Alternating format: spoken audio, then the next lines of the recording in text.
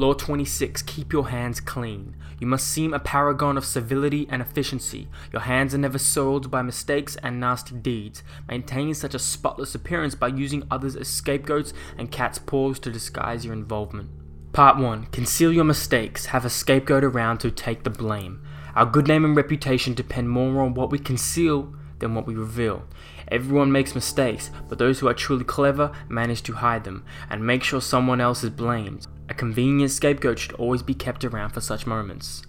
Now, before everybody clicks off the video, gets mad, writes a comment in saying how that's immoral, whatever, just understand the context it's coming from, because I get how people can respond like that. It says a convenient scapegoat should always be kept around for such moments. It's basically saying you shouldn't take responsibility in the light of an audience for your actions. You should blame somebody else, which is not a common thing to say. It's just not nice. It's just being a dick. But understand the tactic, understand the context is within. Law 26, keep your hands clean. This is what we're discussing. But I don't agree with everyone makes mistakes. Those who are truly clever manage to hide them and make sure someone else is blamed. I think there is humility in mistake making. I think it goes along with one of these laws. We haven't done this law. This is one of the last laws. Law 46 is never appear too perfect. If someone never sees you make a mistake, then that's, oh damn, he's flawless. He's 10 for 10 from the line. He ain't make a mistake. I can't be like him. Damn, he's too good. I can never be like LeBron. LeBron's, you know what I'm saying? So don't appear too perfect. You put yourself on this platform, on this hierarchy, that people look at you. They may look at you with a godlike status, but many may look at you with disdain because you haven't shown a side of humility where you have made a mistake. So that's where I think you can flip around. So really, for me, it's like, don't show them all the mistakes, show them some. Be tactful. Show them, alright, I'm gonna let this one slide. They can hear about this, but this one, nah, I don't want anybody hearing about this mistake. This one I'm gonna keep to myself. You know what I'm saying? Observance of the Law 1. At the end of the 2nd century AD, there was an imperial minister called Cao Cao, and he had just sieged a city, and he miscalculated the timing of his supplies he needed for the food to arrive in the capital. He waited and waited and waited. The supplies in the city ran low. People were running low on food. So Cao was forced to order the chief to reduce the rations of the army. But then his spies soon reported that the men were complaining that he was living well while they themselves had barely enough to eat. So it's kind of like a mutiny happening. Or actually, he wants to prevent a mutiny, because if people kept talking and it kept spreading, then he'd be in trouble. So he summoned one of his chiefs and he asked him a favor. He asked him to loan his head to show the troops. He basically wanted to use him as a sacrifice, as a scapegoat. Now, he did nothing wrong. It wasn't his fault. But he pretty much said, but if I do not put you to death, there will be a mutiny. And the chief was beheaded that very same day. But everybody seeing his head on display, the soldiers stopped grumbling, because they had someone to blame, and they pretty much accepted his version of who was to blame, preferring to believe in his wisdom and fairness than in incompetence and cruelty. Interpretation. Basically, Cao Cao had two options: apologize and give excuses, or find a scapegoat. Now, he thoroughly understood the power and the significance of appearances in those times, so he couldn't hesitate. Here's the thing, occasional mistakes are inevitable because the world is just too unpredictable. People of power, however, are undone not by the mistakes they make, but by the way they deal with them. I feel like people are undone by that very statement. By apologizing, you open up yourself to all sorts of doubts about your competence, your intentions, and any other mistakes you may have confessed. Excuses satisfy no one, and apologies make everyone uncomfortable. No one cares about your excuses. No one cares. But really, like, you can make all the excuses in the world of why you're not going to do something or why something happened. That don't change anything. Lead by actions. That's what Cao did. Keys to power. This idea of using scapegoats is as old as civilization itself. Examples of it can be found in cultures all around the world throughout history.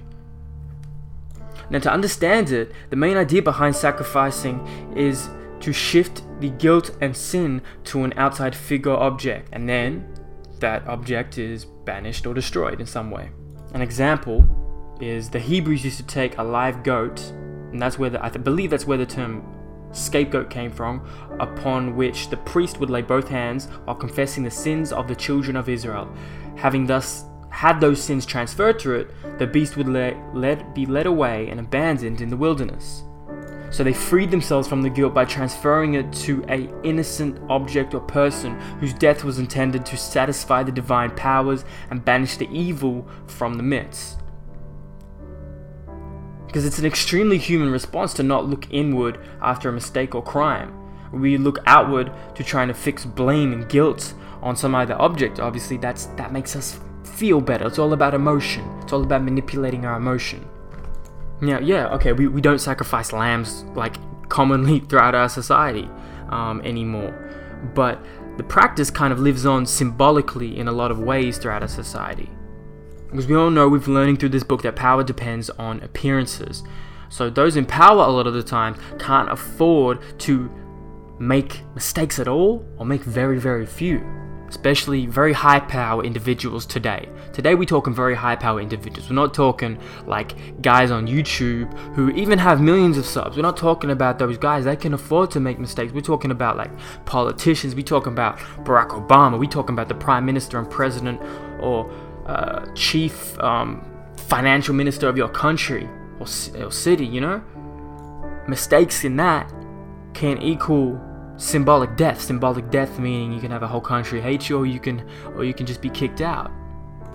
Now, Franklin D. Roosevelt, throughout his time, he always had a reputation for honesty and fairness. A lot of the times he had situations where he would have to go against that if he was to get what he wanted. So for 20 years, he had a secretary, Lewis Howe, who played the role of this scapegoat. He handled the manipulation, the dirty little tricks, and as Roosevelt crafted his image through the public, Howe served as a scapegoat, and he didn't complain. So Roosevelt had found himself a complying scapegoat.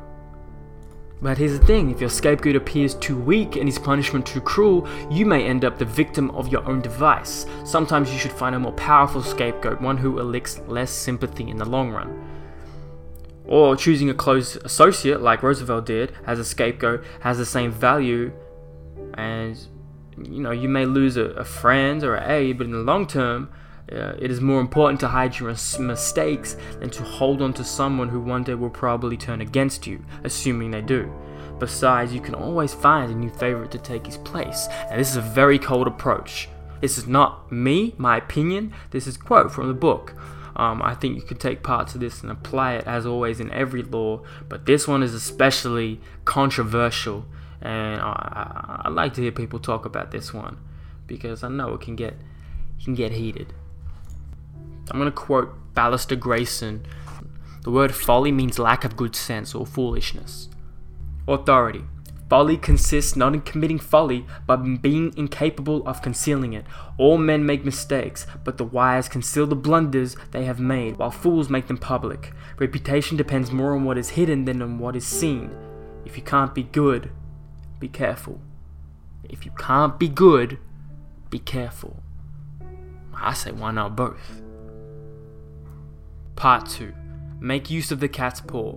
In the fable, the monkey grabs the paw of his friend the cat and uses it to fish chestnuts out of the fire, thus getting the nuts he craves without hurting himself. If there is something unpleasant or unpopular that needs to be done, it is far too risky for you to do the work yourself. You need a cat's paw, someone who does the dirty, dangerous work for you.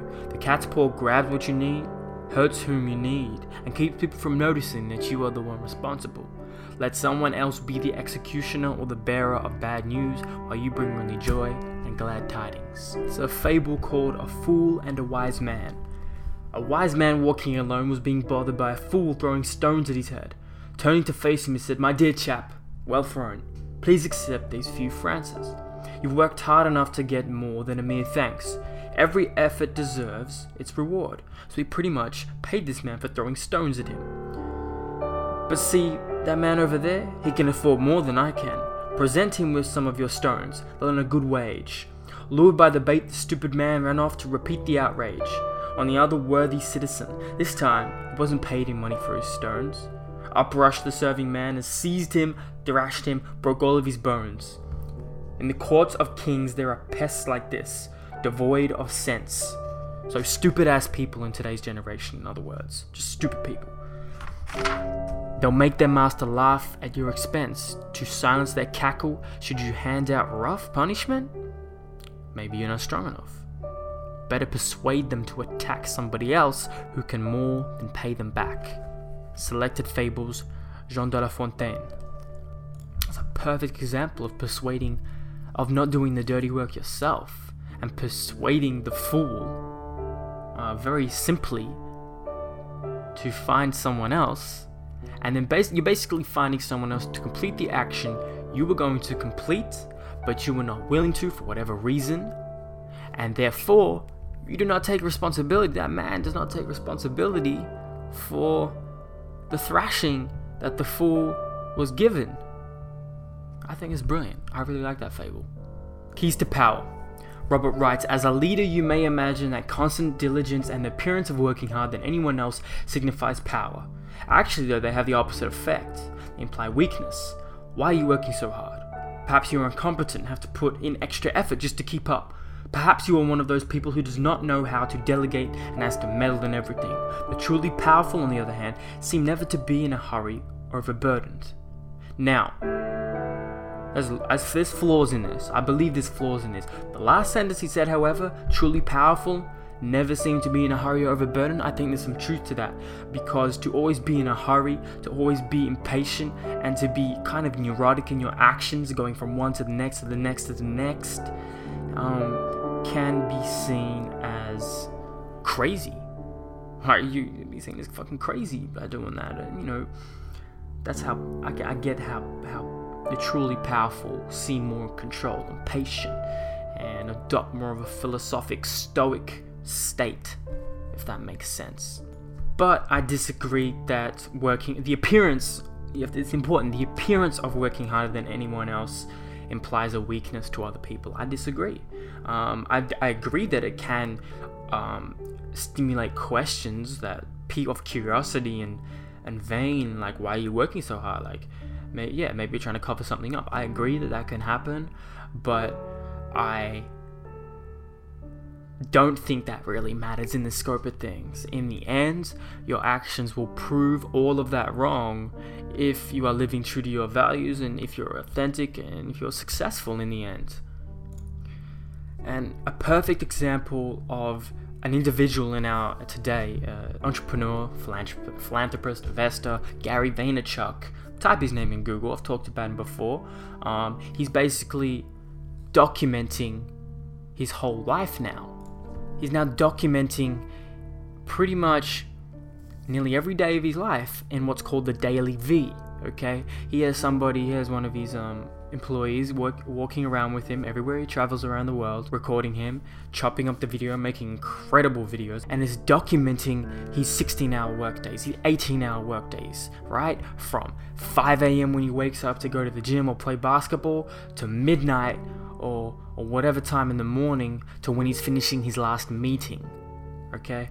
Now, you can see how hard he works, plain and clear, and he loves that. And he talked about the fact that, man, imagine if we got to see like a LeBron James from 13 years old, from 10 years old, documented all the way up in today, like nearly every day of the grind, of the work.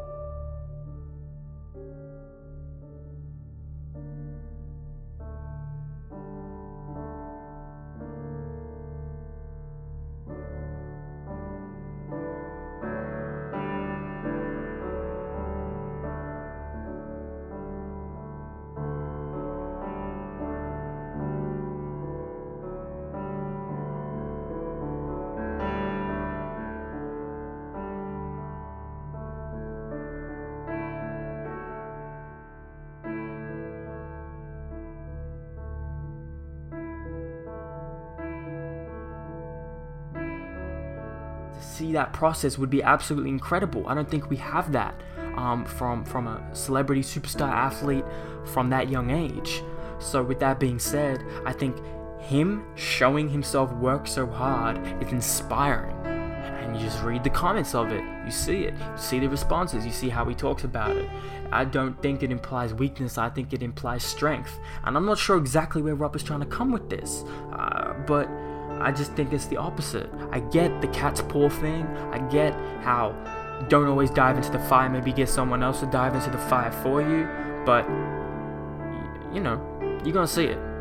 I work fucking hard to get where I am and to be able to do everything I do and to be the person I am today. You guys don't see anything. If guys aren't on my social media, which is only a small portion, but if you guys don't even see that, you guys don't really see much at all.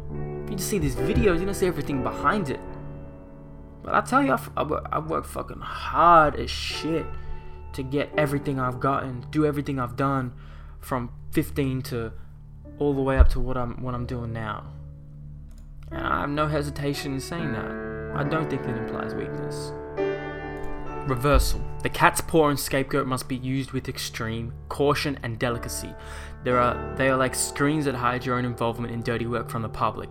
If at any moment the screen is lifted and you are seen as the manipulator, the puppet master, the whole dynamic turns around, your hand will be seen everywhere and you will be blamed for misfortunes you may have had nothing to do with. If you have to use a cat's paw or a scapegoat in an action of great consequence, be very careful. Too much can go wrong. It is often wise to use such dupes in more innocent endeavors where mistakes or miscalculations will cause no serious harm. Finally, there are moments when it is advantageous to not disguise your involvement or responsibility, but rather take the blame yourself for some mistakes. It is the ploy of the king who makes a show of his own sacrifices for the good of the people, and that is what I was trying to get at before. Law 26. Keep your hands clean.